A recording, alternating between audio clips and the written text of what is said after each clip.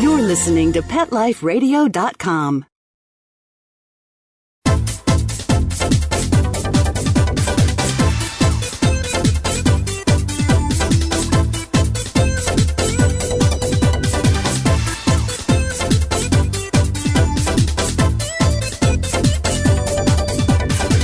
Hello! You're listening to The Animal Party with your host, Deborah Wolf. And today we were going to have Darlene Arden come on and debate and represent the cats and talk about all their virtues and argue and just go back and forth a little bit with Dr. Stanley Coren, professor of psychology, who's the author of many dog books. And he was here to represent the dog. But for some reason, in her cat-loving way, I guess the cat expert didn't want to come to the party today. Now, of course, the dog expert showed up on time, disciplined, where he's supposed to be, you know. So I guess I'm going to have to pull double duty here and be the host and also defend the cats a little bit, which I don't mind one bit because I'm a dog and cat person, as you all know. So we'll start the show. We'll be talking about, you know, what's worse, litter box or scooping? Is a cat kiss really that awful? Well, the dog kiss isn't great either, just to a lot of people. I happen to like both. But we'll be talking about some serious things too, like why do cats hate dogs, or why do dogs hate cats, more likely. And, well, we'll just get going with this show. I know that people who grow up with cats don't always want to have cats, whereas people who grow up with dogs always want to have dogs. So we'll talk to Dr. Coren about that. Is that really true? Seems like it's true. In his book, he spells it all out for us. So welcome to the show, Dr. Coren, representing dogs. Welcome to the show today. Hi, I'm here. But, you know, cats are always hard to find when you want them around the house. So. Well, you know what? People have told me many, many times that you cannot call a cat. And there's even some verses in Jewish scripture and Torah that talk about how, you know, back before in the garden, all the animals could be called, and the difference now is cannot be called, and all this different stuff about how they can't be called. And so I'm often asked, you know, is it true that you can call a cat? And yes, you can call a cat. You can call a cat. I can call a cat. I've got to demonstrate this on YouTube. You can call a cat, and that's true. And probably there are cats being called by name and with the word come and showing remarkable ability to come when called on YouTube if you look. But it happens to me every day. I call my cats. Now, there's a special noise I use to get them to come out when they're shy or they've just been startled. And it's the same noise that a mama cat would make when she's feeding cats. And it's kind of almost like a trill and like a purr at the same time. It's sort of like a kind of a noise. And I make that noise, and then they all come running. Now, I've also made that noise whenever I feed them, so they associate the two things together. But I also can say to my cat, lion, come. Or angel, come, you know, by name, and they will. So you just have to have the right relationship with your cat to have the cat come in.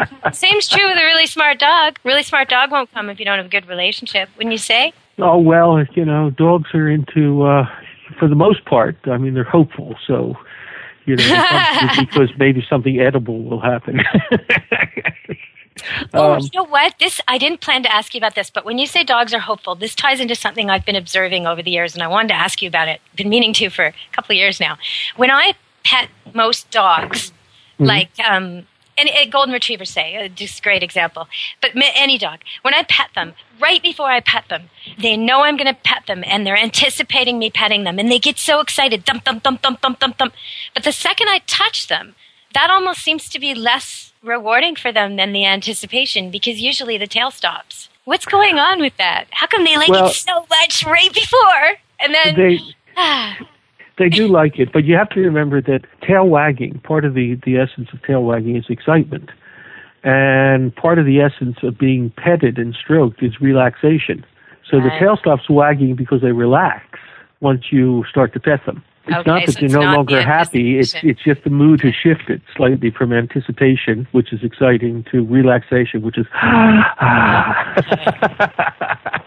because cats keep purring. They don't stop. They just purr louder when you touch them. So it was kind of an interesting contrast.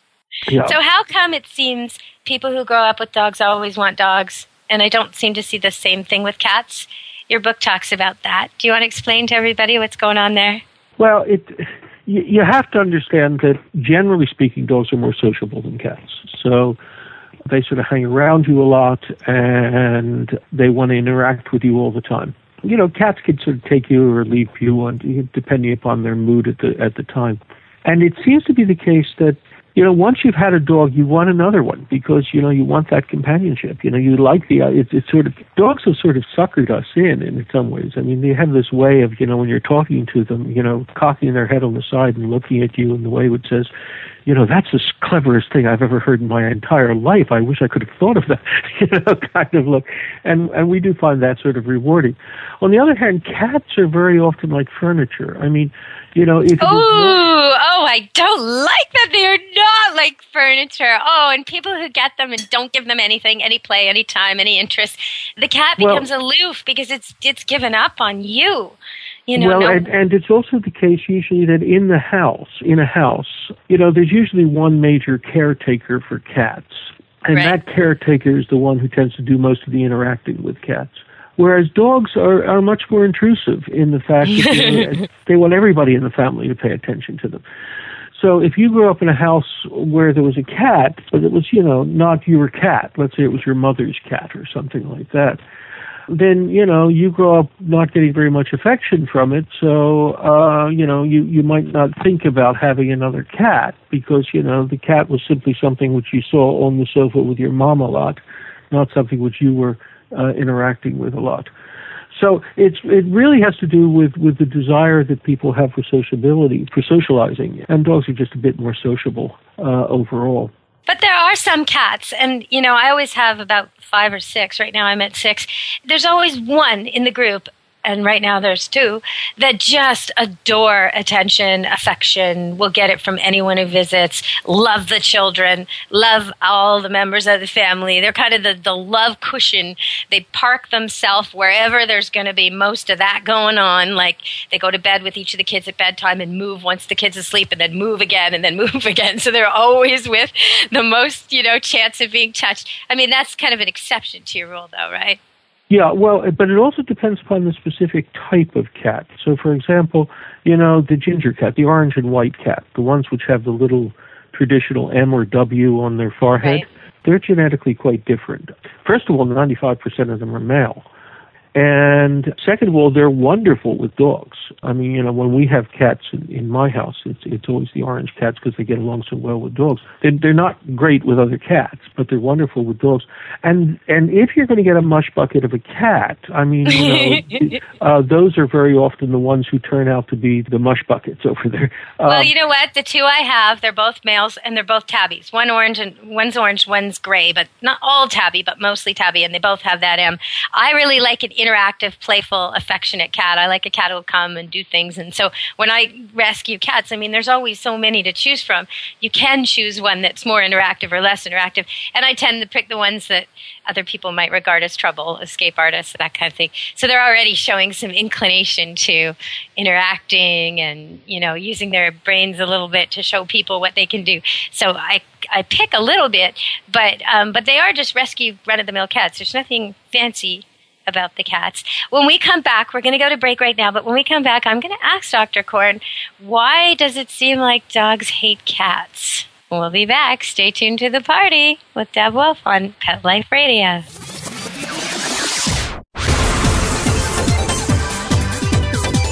Don't go anywhere, because the best is yet to come. Stick around.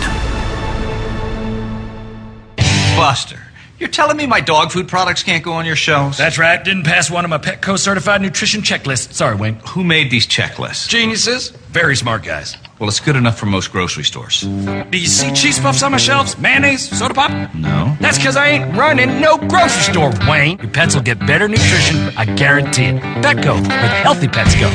Enter the code PARTY10, PARTY, the number 10, and get 10% off any order. No minimum at petco.com.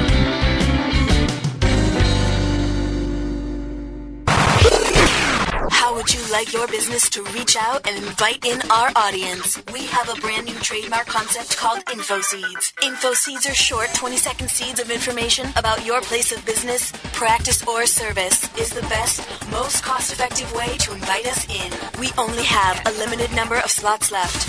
For more information, visit the website PetLifeRadio.com. Click on sponsorship information. There you can listen to a sample of InfoSeed. Remember, only a limited number of opportunities are available. Aquariums and pond keeping are among the most popular of all hobbies in the United States and throughout the world. In fact, fish are probably the most numerous pet in people's homes and in their businesses. In Aquarium Mania, we'll learn more about the secret and not-so-secret life of fish and other inhabitants, the basics of good aquarium keeping, the complexities of the aquarium industry, and the science and art that surround this fascinating hobby. I'm your host, Roy Anong, and I'd like to thank you for joining us. Aquarium Mania. Every week on demand, only on PetLifeRadio.com.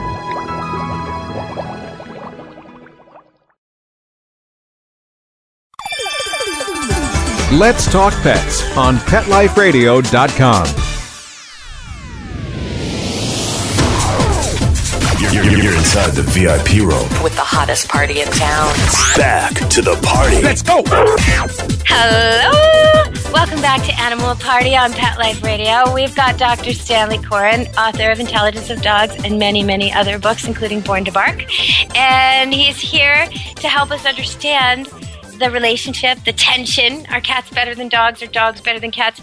And now I'm going to ask him, is it true? Do dogs, unless they're otherwise trained, do they have some kind of natural inclination to just bug cats? What's going on there? Well, part of it is, one aspect of it is that the cat's natural inclination whenever trouble arises is to run. And dogs chase things that run. So, that's a sort of built-in behavior. But one of the real problems is that dogs and cats tend to use exactly the same signals, in communication, but these signals very often mean exactly the opposite. So, for example, when a dog slicks his ears down, so imagine you're looking at a German Shepherd, okay? And his ears sort of go horizontal. That means that dog's feeling insecure. Whereas in cats, when they are aggressive, when they're showing aggression and threatening, they flatten their ears into those airplane wings.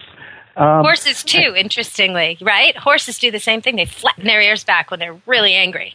That's right. But, if you have a dog and he looks at a cat and the ears are flat, he thinks, oh, well, this cat is no threat. And so he steps forward and he's got a face full of, fangs and claws. Cat and tails, yeah. On the other hand, if a dog holds his tail, straight up, that's a sign of dominance. It means I'm bossing. Yeah, if it's stiff. It's really stiff, what you're talking about. Not the dog that's like loop-de-loop-de-loop-de-loop, waggy-dag. No, the dog that's like stuck straight up, like it's got a string attached to it. Or curled over its back, that sort of thing. But in cats, that is the most friendly gesture that you can get, is this tail straight up.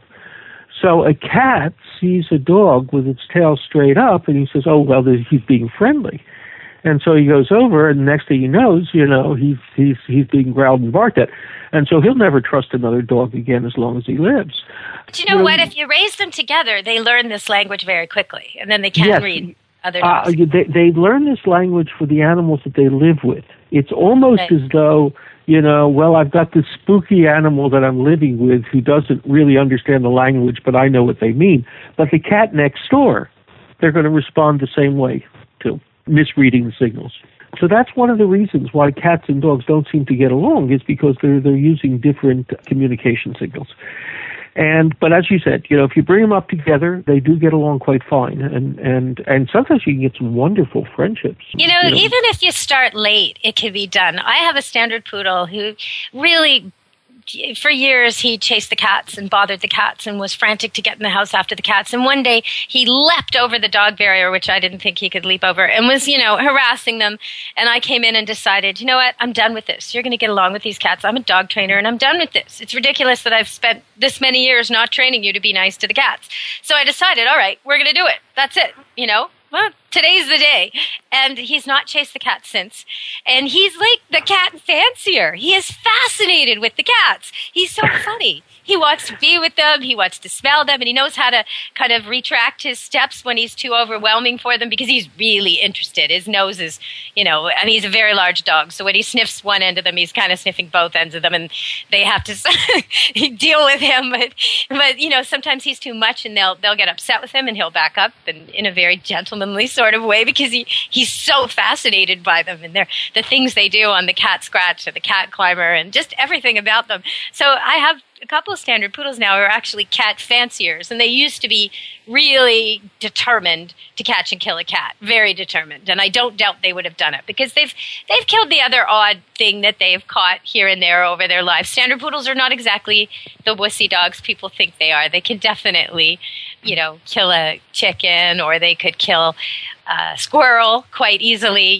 This is the kind of thing. They're very fast. They jump very quickly, and they are made to retrieve. But if you haven't taught them to retrieve live animals, then probably they would do quite a lot of damage. And when I was growing up, we had a squirrel problem, and my father used to encourage our standard poodle to chase the squirrels. And so he definitely killed many squirrels. And so it's definitely within the realm of possibilities. So I had to take it really seriously. But even as an older dog, this guy, he came right into line. He quite adores the cats now. So it doesn't have to be that way, right? Oh, no, it doesn't have to be that way. And especially if they grow up together. For example, I had a flat-coated retriever who came into my house at the age of 8 weeks, and that same week we got an orange cat at 7 weeks of age, and they grew up to be great buddies. For example, the cat slept on a window box in our bedroom, and the dog slept on a big cedar chip pillow beside the bed.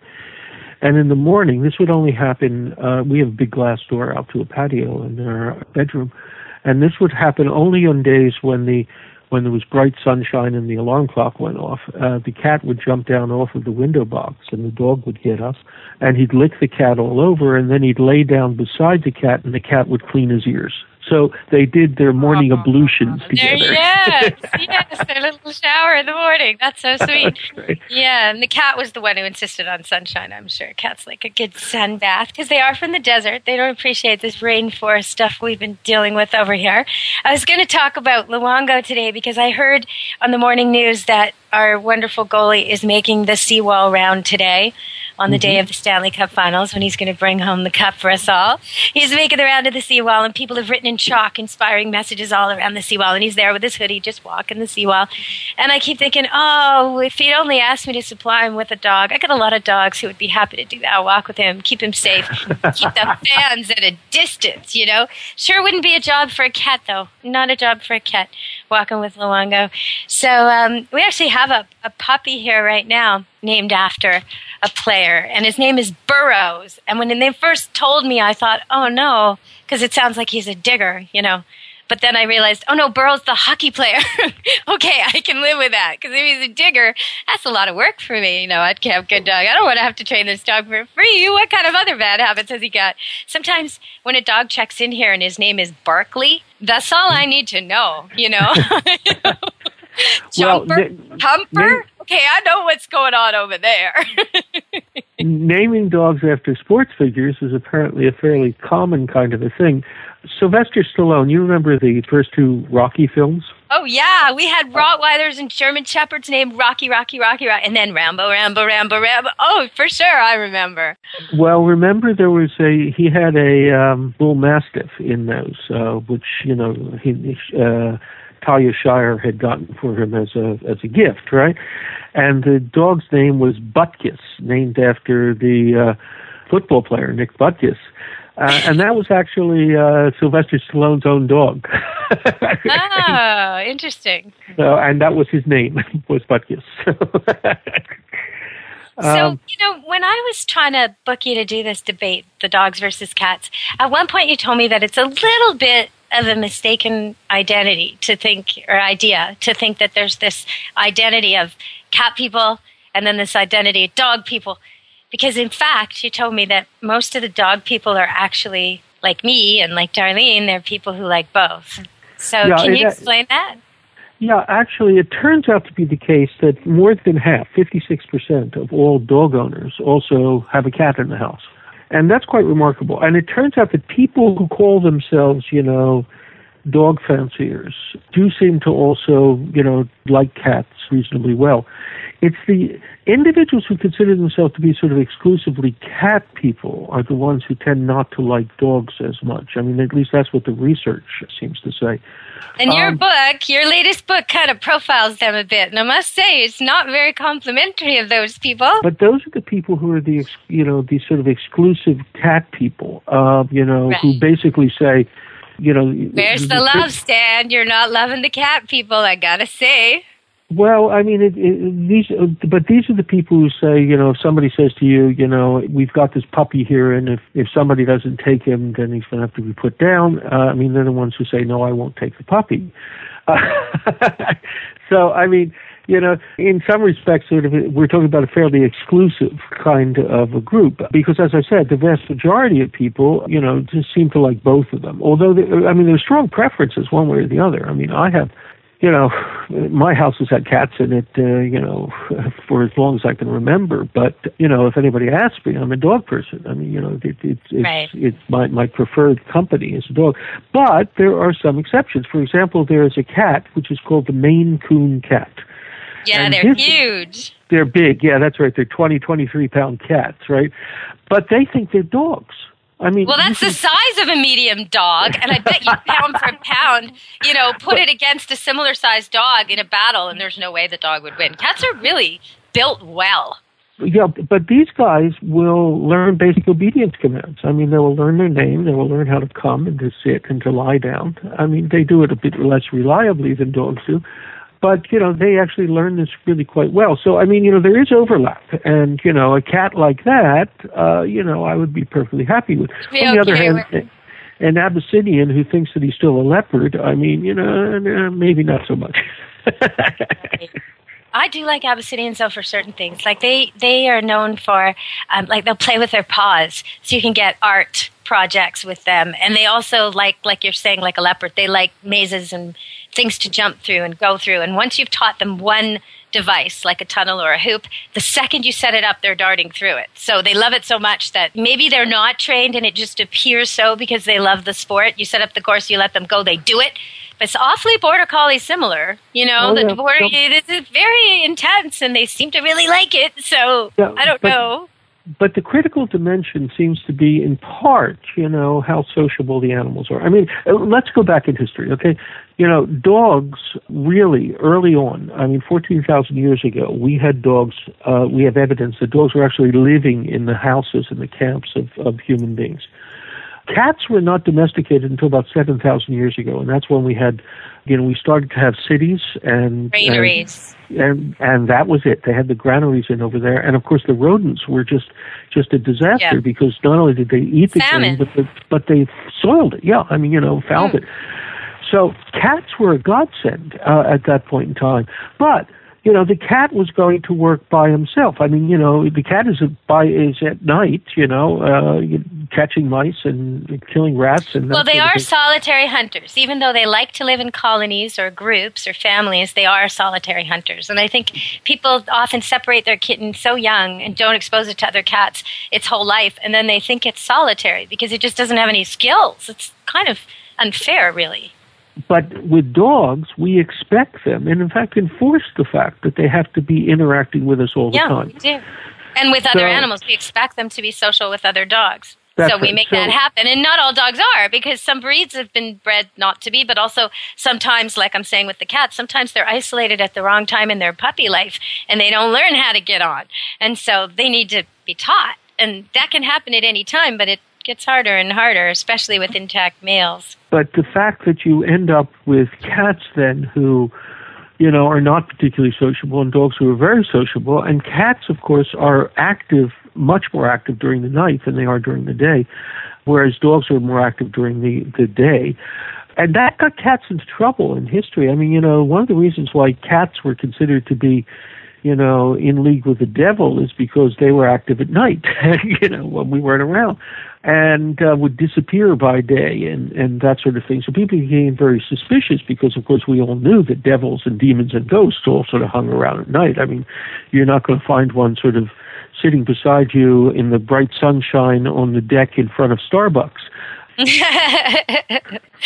Well, I don't know.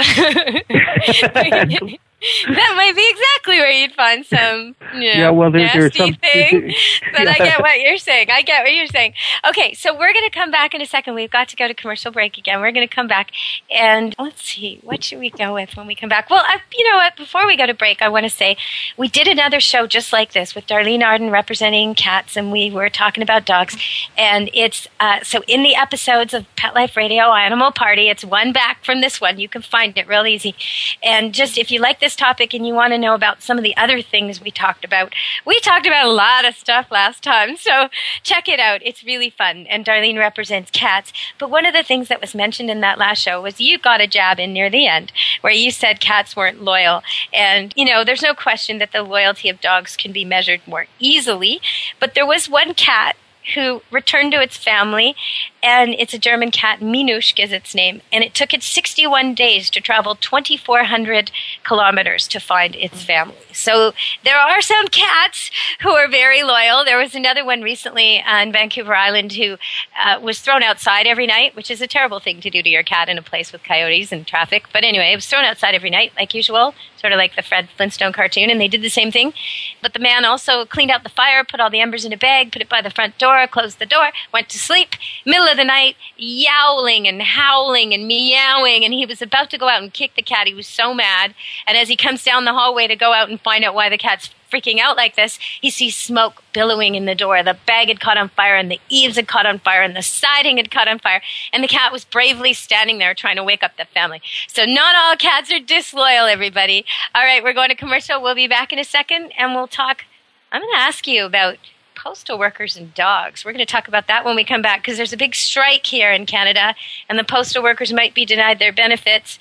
And I feel terrible for the posties who get bit. So we'll talk about that when we come back. Stay tuned to Animal Party with Pet Life Radio. Don't leave this party before it's over, because the best is yet to come. Only losers leave the party early anyway. Party on. Back in a few. Love your pets but wish their medications were a lot less expensive? They are at 1-800-PET-MEDS. You'll not only save on flea and heartworm medications, but on prescriptions for arthritis, incontinence, thyroid, and more. And you get fast service, free shipping, and a 100% satisfaction guarantee. Plus, our licensed pharmacists ensure accuracy, monitor drug interaction, and more. See why over 5 million people have trusted their pet's health to 1-800-PET-MEDS, America's largest pet pharmacy. Call now or order online. Go to petmeds.com/party, PARTY, to get 10% off any order and free shipping on orders of $39 or more. How would you like your business to reach out and invite in our audience? We have a brand new trademark concept called InfoSeeds. InfoSeeds are short 20-second seeds of information about your place of business, practice, or service. We only have a limited number of slots left. For more information, visit PetLifeRadio.com. Click on sponsorship information. There you can listen to a sample of InfoSeed or email us at PetLifeRadio.com. Remember, only a limited number of opportunities are available. Hi everybody, I'm Megan Blake here with my sidekick Super Smiley, the giant mutt and spokes dog for throwaways. You're listening to Pet Life Radio, and I'd like to tell you about our brand new show, A Super Smiley Adventure. Our show explores adventures with animals. They can be traveling, out in the world trips, or inner journeys where our animals lead us to inspiration and self-discovery, or just plain fun adventures. Join us here on Pet Life Radio on A Super Smiley Adventure. Good boy. Let's talk pets. Let's talk pets On Pet Life Radio. Pet Life Radio. PetLifeRadio.com. You're inside the VIP room. with the hottest party in town. Back to the party. Let's go. Hello, we're back at the party with Pet Life Radio. And I've always tried to train my dogs to be nice and heel and listen around mailmen, and to actually make sure that whenever I visit customers, they have good gates and latches and dogs are not out harassing mailmen. because people who deliver the mail smell and seem to dogs like foreigners who go from house to house to house suspiciously leaving things.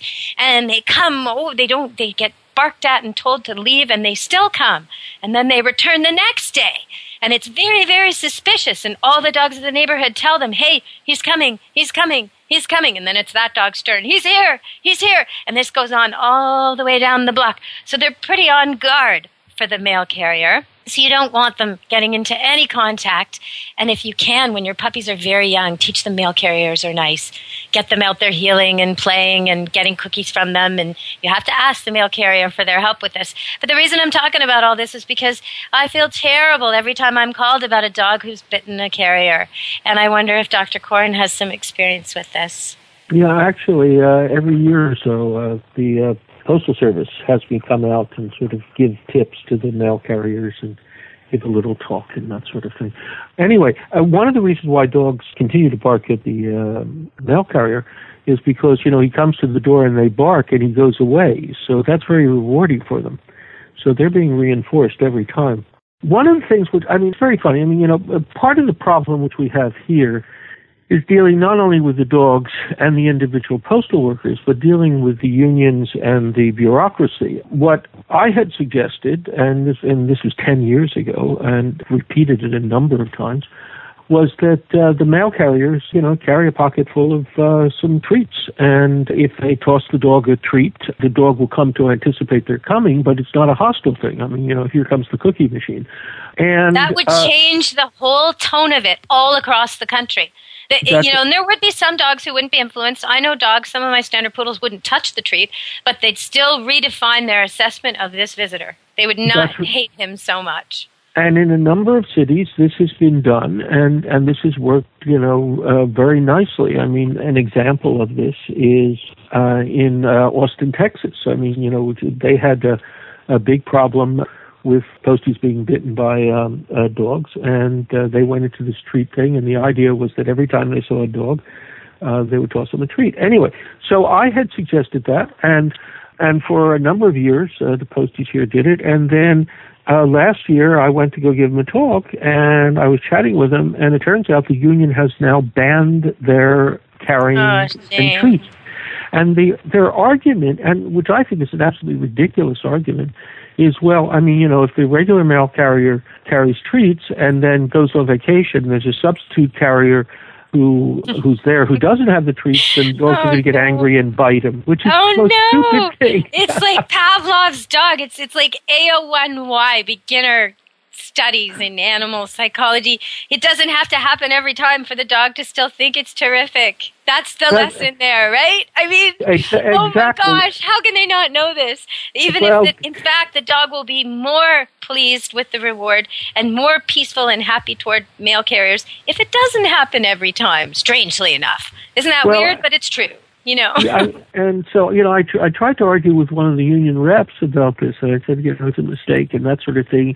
And the union rep said, and besides that, we're not being reimbursed for the treats. How much does a handful of dog cookies cost you? Compared to surgery, compared to time off work, compared to stress leave, compared to PTSD and the things that they go through, and I feel terrible for them. Imagine if you were bitten, really bitten, even someone like me who adores dogs. I did a takedown with RCMP once. I let them take me down for demonstration purposes with the dog in front of a crowd. And that was, even though it was all positive and I wanted it to happen and everything, it was still a little bit hard for me the next few times I went in with very large aggressive dogs, because I always knew theoretically what they could do to me, but for the first time I actually knew what they could do to me, really, like my body knew. And I had to kind of fight that a little bit. I'd never had a fear of dogs, but it was like, whoa. You had the black and blue marks, which you didn't expect. Oh, they threw me. They threw me like 18 feet, this dog. And I was padded up like the Michelin Man. And it didn't matter. I had whiplash. It was like a car took me down. And this same dog I had been petting, 15 minutes prior. Oh, is he so cute, and giving him treats and everything. Like he was the meet the crowd dog, the lovely little schmoozy, look at my tummy dog. And so it was a big lesson. But yeah, imagine if you had a fear like that, or if you're just a person who doesn't, and then one day you're working like normal and a dog comes up behind you probably and then sneaks off again and then comes back, and then somehow you're in the hospital and you don't remember the rest. And every time you hear a dog bark now, you get stressed out, you start to sweat, your heart goes, you're all worried, and now the dogs are picking up on that. You can't even do your job. Like, what's a bunch of treats compared to that? I was quite upset about it. And actually, I chatted with a number of the postal workers, and they agreed with me. I mean, but they said, it was now union regs that they couldn't carry treats. So, I mean, I find that rather counterproductive and rather silly. When I talked to Ian Dunbar on this issue a few years back, but California something was happening there regarding this, so we talked about it. And he said what he thinks would work. And it's American, so it's a little bit different than here. But he just said, you got to make the people who own the dog completely 100% liable for all the costs of the carrier that gets bit. Dog, one strike. Dog is apprehended. He was very, very, very strict, like more strict than I would ever want. But he's saying, the people have to pay. And if they have to pay, they'll fix their fences. That was his argument, is that it's all about your fences. So I don't know. What do you think about that?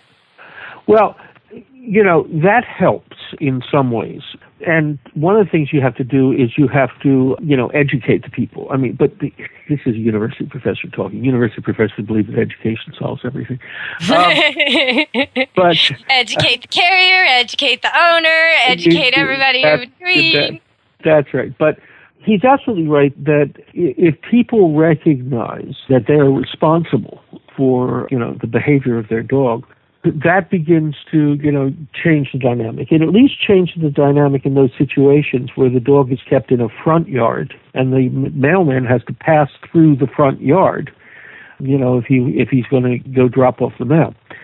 But I'm not sure that that's the full answer, because again, if the dog is expecting that this individual who's coming through is going to toss them a treat and is a friend, then the dog's also not going to react. So, there are two sides to that coin. And, it might well be the case that as you can kickstart it with penalties, but I think that if you want to sustain it and sustain sort of people's positive feelings for the postal workers, then you do it on a more friendly thing. I like the postal worker because my dog likes him too, kind of thing. Yeah, it's a tough sell. I'm sure if the postal workers were listening to the show, they would be thinking that they like cats better when they go to a house.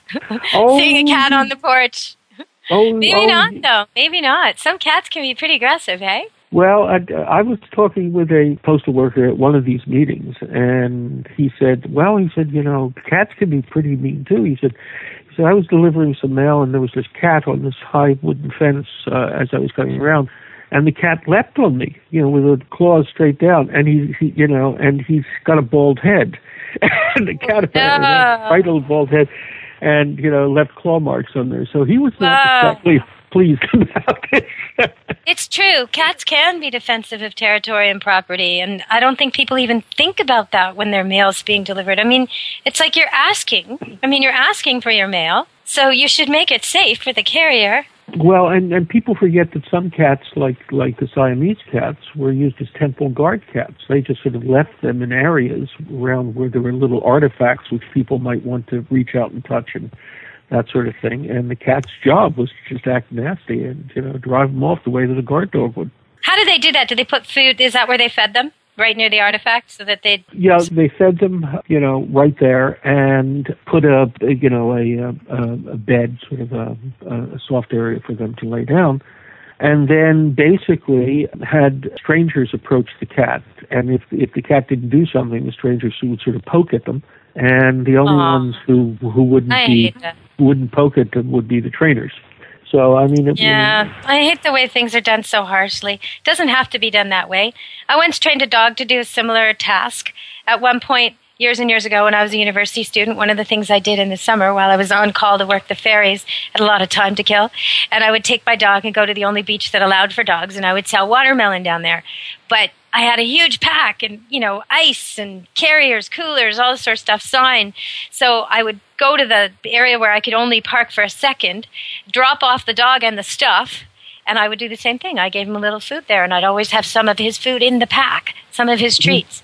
I'd tell him to stay, and I'd go park my car, and sometimes it was a short trip, sometimes it was long.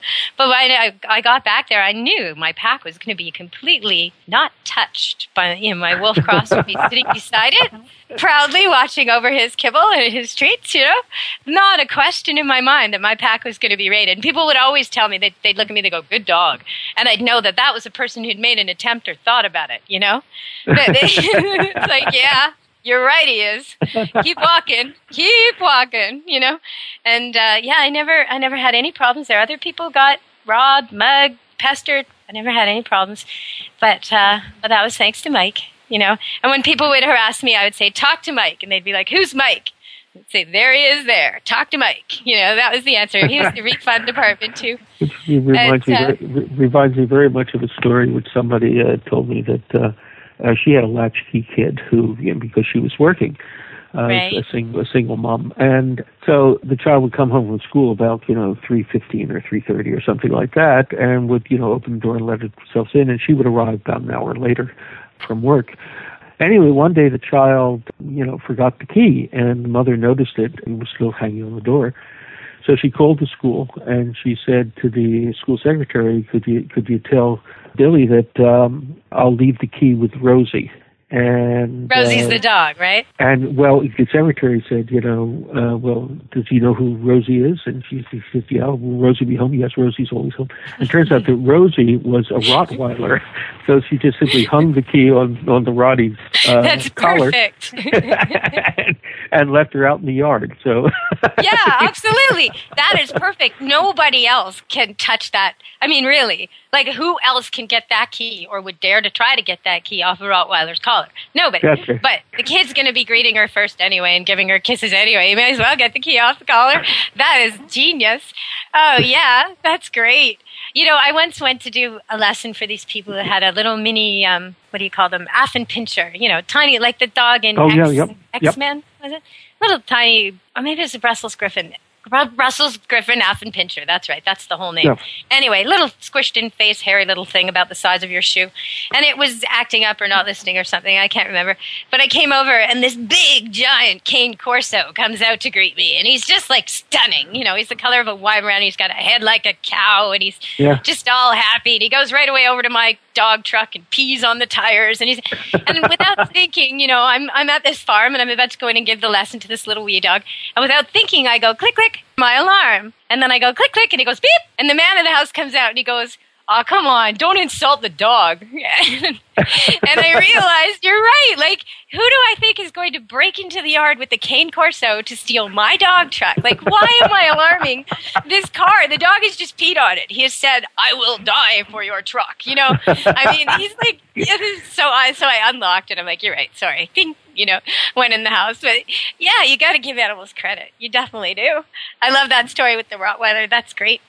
Oh, well, I think we've used up all our time. Is there anything else you want to say about dogs and cats and dogs? And I think the best is to have them both because you kind of get different things from different animals. Oh, yeah. Well, I heard an interesting tale in which there was a Labrador Retriever and some rather nasty kids in a neighborhood gang had thrown this cat into a pond and were just, keeping it away from the shore, and the poor cat was likely to drown. Anyway, the lab, seeing this thing out over there, jumped into the water and dragged it back and brought it back to the shore, and the kids just grabbed it from the dog and threw it back in.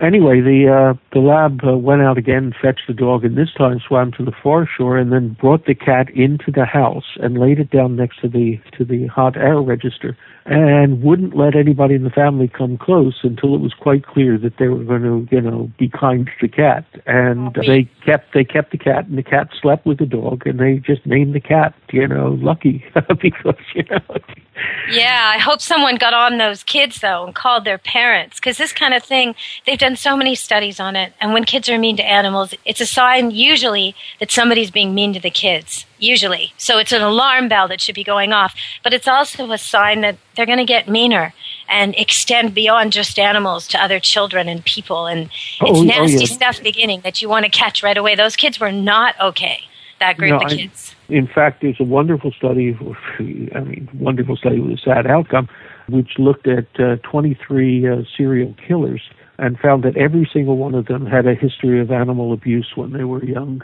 So you're right, it is a marker, something which we don't want to see. But the flip side of that is it clearly shows that dogs can be very noble toward cats and can really form lasting friendships with them. Well, that's a great way to end the show about cats and dogs. So if you all want to check out more on this topic, listen to the last episode we did for Animal Party, Pet Life Radio. And I'll tell you again, if you want to see some beautiful standard poodle puppies actually coming into this world, being born into the world. It happened on the same day as the royal wedding, and they're all red, and there's 7 of them, and they're all great, and they're lovely. And you can look, there's more pictures up there too, and there's pictures on my Deborah Wolf Pet Expert on Facebook site if you want to check them out. But the live video of the actual birth of the puppies is now at DeborahWolfOnline.com. And if you subscribe for free, then you get a 1-page newsletter each month. No junk, no ads, no nothing. It just tells you what's going on with me. So if you want to, with a click, you can find my latest radio shows and my latest blogs and just put your paw on the pulse of the animal world. So everybody, thank you. And thanks, Stan. Thanks for coming to the party again, Dr. Corin, author of Born to Bark. Oh, it's been great. It's been great. You had to represent dogs and cats a little today. And we'll have woof and meow, huh?